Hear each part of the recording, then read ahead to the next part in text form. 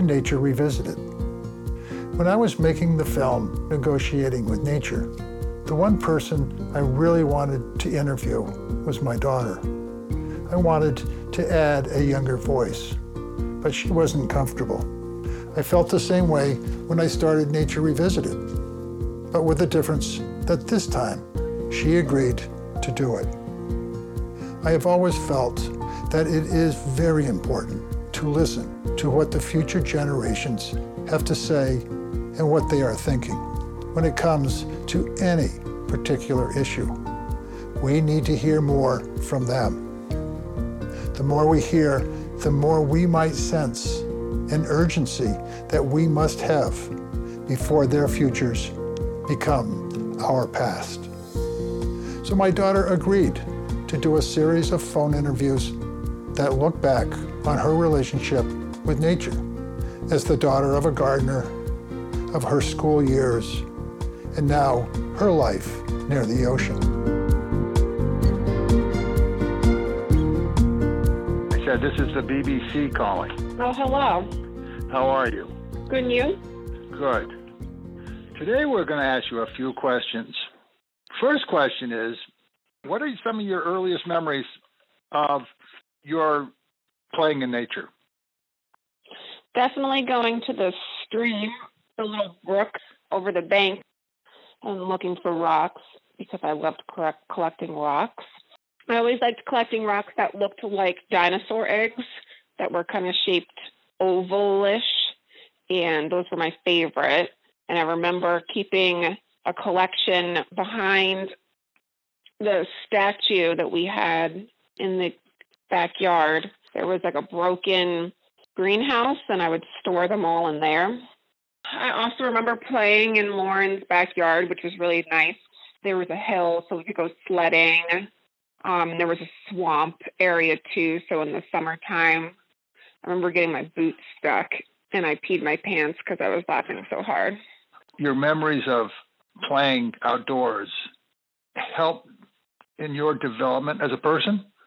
Oh, yeah, for sure, because when I'd hang out with Lauren, we would just make believe that we normally pretended that we were dogs, I think, or wolves or something, and we'd crawl on all fours, and we would just make up this whole scenario. But playing outside, we would always just create these fairy tale adventures. You know, we were never ourselves when we were out in the woods. We were always different characters, whether we were animals or fairies, or even when we'd go to the pool, we'd be mermaids or otters or something like that. So it helped with the development, definitely, of being creative and having to make up your own world with the surrounding that you're in. And it was nice. It was almost like you would see everything a little differently. Do you remember at all being afraid of nature or being afraid to be in the woods? No.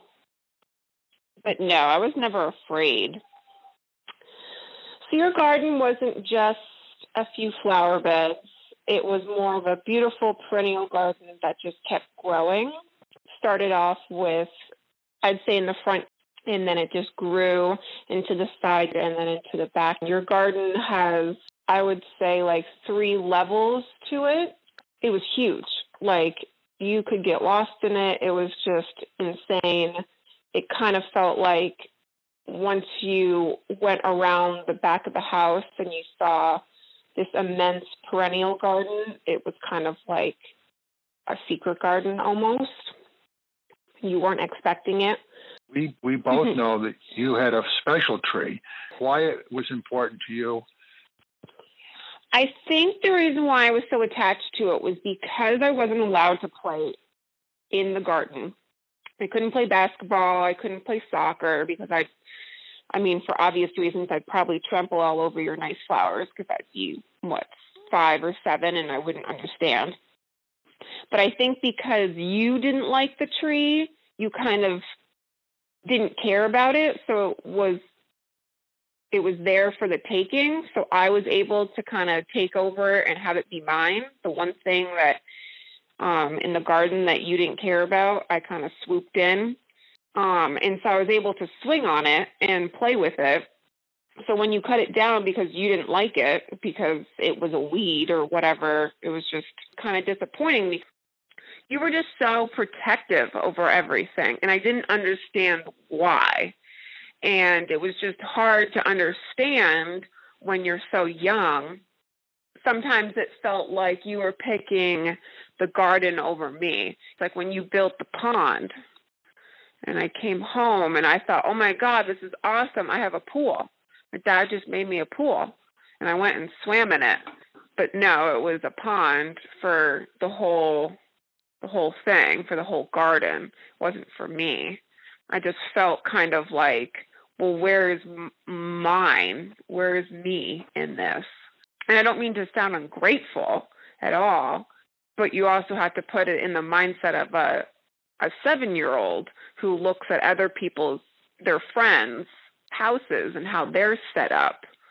It definitely was nice seeing that you were at least outside doing something constructive, which was nice to see. Like, you would put all this effort, all this time, all this blood, sweat, and tears into something that every time someone came over, it was nice to show it off. Oh, this is what my dad does.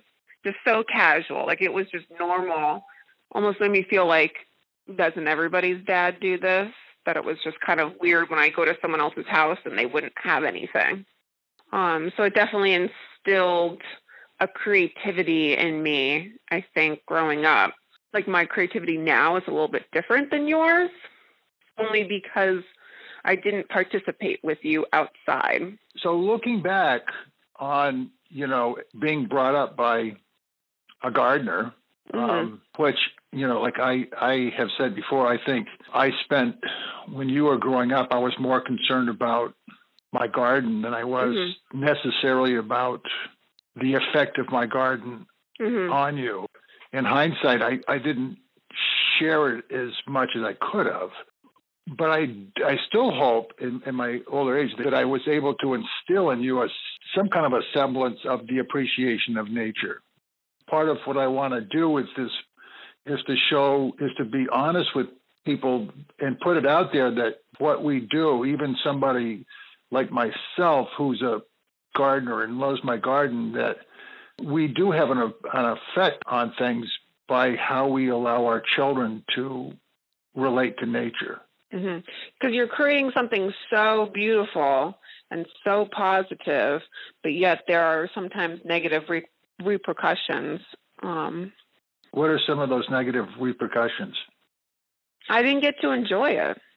It was kind of like I was a little jealous that you spent all this time and you seem to care more about the garden than me getting my basketball hoop. Like, what's so great about a bunch of plants? I'm your daughter. This is what I want. And I know this sounds very selfish, but it just kind of felt like you would pick the garden over me sometimes, which would be hard to deal with because it's plants. I'm a human. I mean, I guess also, like, if I had a friend over or if Angel would walk through the plants and kind of bend them or whatever, I wouldn't care.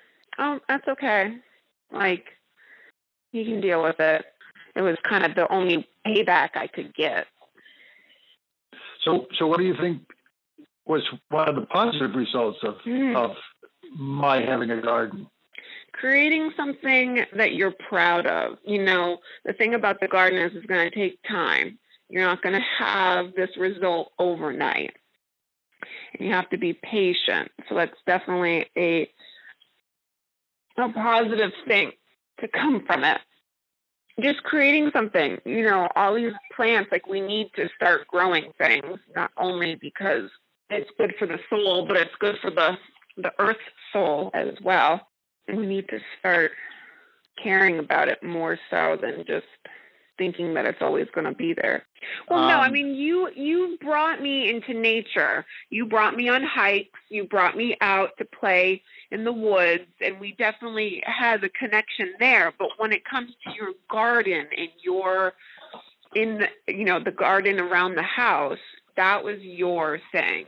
You didn't want anyone else to touch it. And I mean, it's totally understandable. You definitely brought me out into nature, and you definitely helped me create a connection with it. But when it comes to the garden and planting things and moving things around and creating how it's going to look, that was your own thing. You brought me places that weren't your garden, but you brought me places to get connection, and that's great. Maybe that's a better way to handle a child. I don't think I would understand the garden as a child, but I understand brooks and streams and little hikes and hanging out in the woods. The woods is intriguing, and it's different because you come home every day, you hang out in the house, and the woods are mysterious, and you can definitely create your own sort of adventure when it comes to the woods. What would you say the difference was between my approach to the woods and my approach to my garden for you? Well, from where I am today, I can definitely see a difference between the woods and the garden. Growing up, you definitely took me to the woods, but you didn't necessarily force me into your garden. I now realize that a garden has to be more of a voluntary endeavor, meaning like you have to force yourself in order to create it. The woods are always going to be there. I go to it, whereas for my garden, I have to bring it to me. So for me, I live in an apartment, but I do have a nice little yard. And I could choose to just keep it as a yard. I can just choose to have it just be grass and mow it when it needs to be mowed, and that's it. But I've chosen to create something, so I had to bring the garden to me. I had to dig up the soil. I had to get pots. I had to get the seeds. I had to get a watering can. I had to get all these things and bring them to me, and then I have to create it. And I have to tend to it. The woods are always going to be there, but my garden's not. So when I stop tending to it, it's going to go away. So during your school years, did the schools do a whole lot that had to do with nature? I know in elementary school, we would do some stuff outside, besides recess, but I know we would do the monarch butterflies, and we'd go out and see all the milkweeds, and we also had this, is it a wigwam, a Native American hut, and we started building it out behind the school, but I don't know if it ever got completed. And in middle school, all we had outside was gym class, and that was it. I think what schools need to do is they kind of stop anything that has to do with being outside in middle school, I feel. At least when, in the school system that I grew up in. I think that if they would hold classes outside, that's a great thing to do.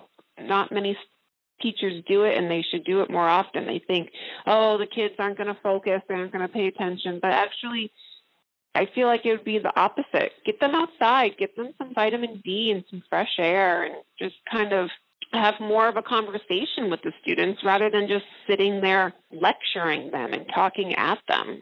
I think that's one great way to get, nature into students' lives more readily, is to just go outside for a class. High school, I know they did create a garden outside, but I think that was, the year after I had graduated. So there really wasn't much of that the school system had integrated with nature outside.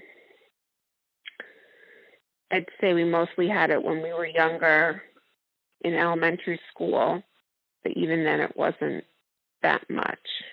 It was definitely hard growing up. I'd go over to my friend's house and they'd have big screen TVs and nice game rooms, and they would have Xboxes and PlayStations and, anything that you could imagine they would have. And I didn't have any of that. The only kind of cool thing that I could show people when they'd come over would be the garden, which most people would be impressed by, and they'd like to walk through it, just one time. And it's amazing to see, but at the same time, when you're in high school, okay, great. Great of a status symbol to have. So I wouldn't really have people come over. When you're in high school, or not even just high school, but this whole American society values these materialistic things so highly. People who have nice houses, who have nice cars, who have nice electronics, who have all the new gadgets, nice phones. Those are the people that everyone strives to be, because it's all these status symbols and it's all this materialistic stuff. Your dad's garden wasn't really didn't get you too many boyfriends. Oh, no.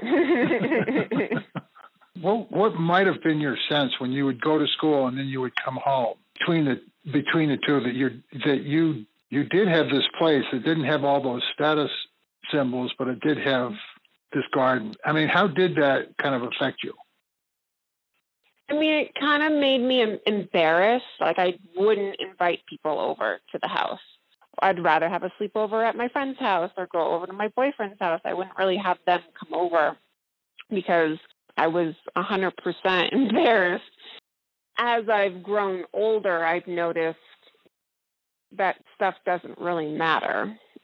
That, like, now I'm a lot more impressed to show people off the garden, to show them, hey, look at this. Not everybody has this, which I think that is more valuable than having a nice TV.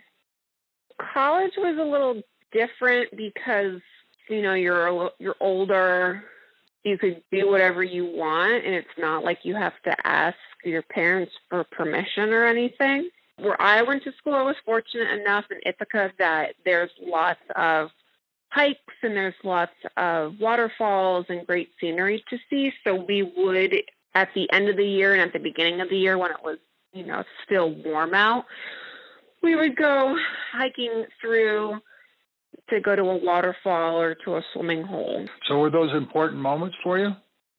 Oh, yeah. I mean, it was, I remember as a freshman, you don't know anybody at the school. You kind of started making friends with people that were your roommates or lived next door to you or you had class with.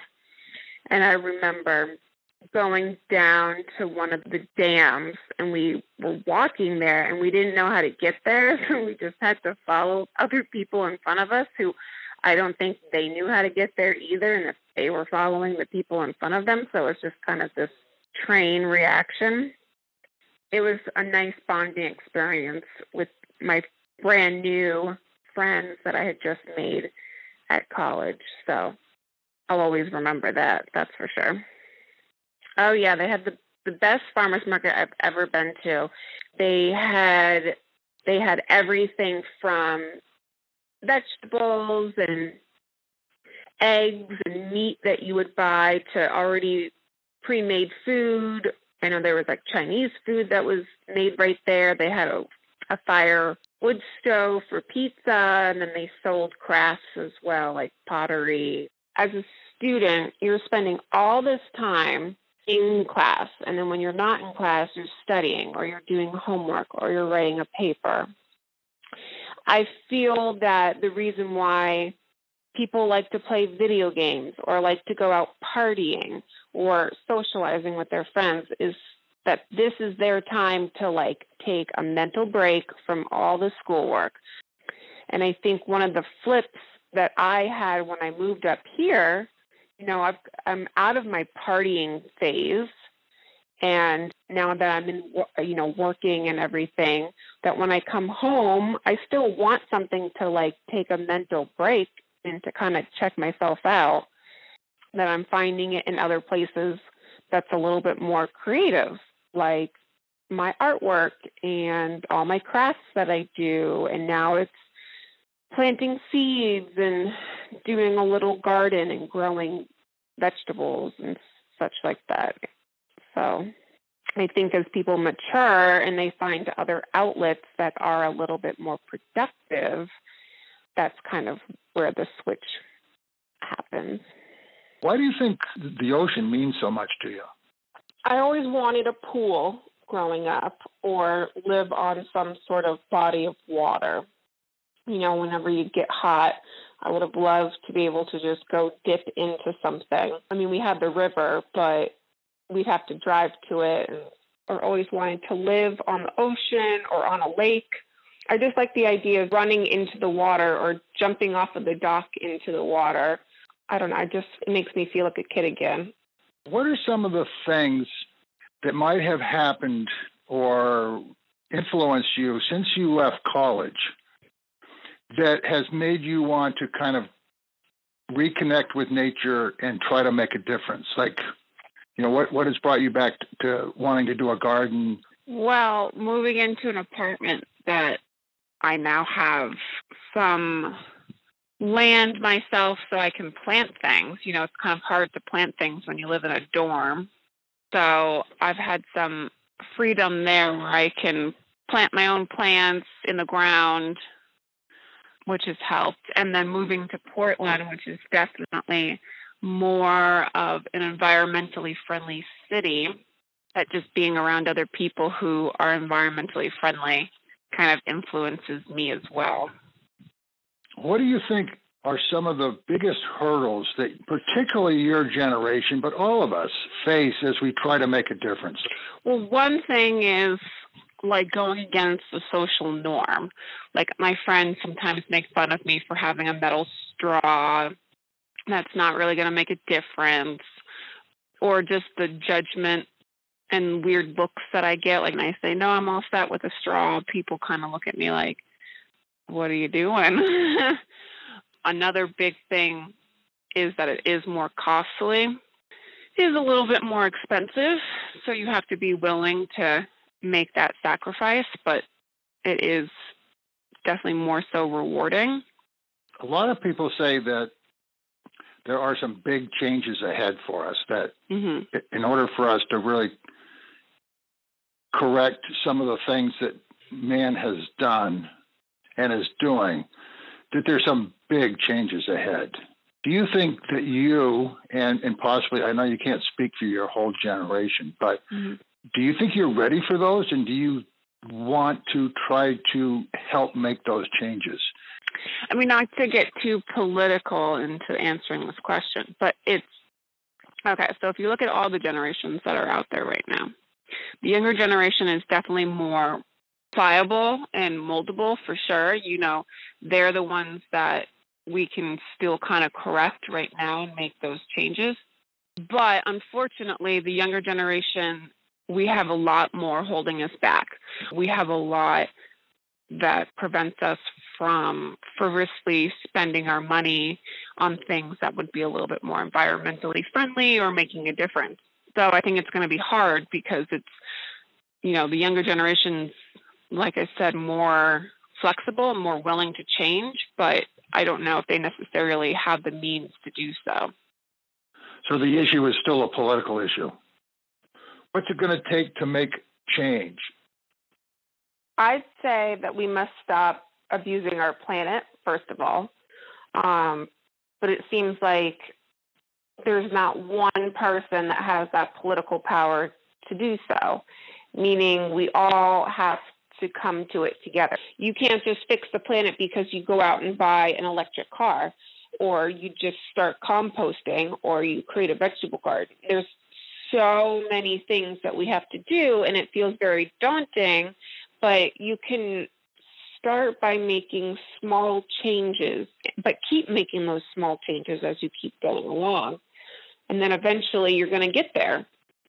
Or if you don't, you pass those on to your children, and maybe they do. And if they don't, then their children do. You know, it's just because it's not going to happen right now, this instant, with doesn't mean that that it can't happen. Are you optimistic about the future? I want to be. Doesn't mean that it's going to go the way that I want it to. Not without people making positive changes. But it's also hard because I'm not sure if I'm going to still be around to see said negative impacts. So people have a hard time when it's not affecting them personally. Like if I have kids, it would probably impact them or their kids. But I want to be positive. I want to think that we're going to figure it out and we're all going to come together and try and fix this problem that we've created. I hope you enjoyed this special edition of Nature Revisited with my daughter, Tori. If you did, please share with friends and family. Nature Revisited is produced by Stefan Van Norden and Charles Gagan. And do follow us on Instagram, Twitter, and YouTube. I hope you will join us for the next edition of Nature Revisited when we visit the Vermont Institute of Natural Science for a call of the wild. Until then, remember, we are nature.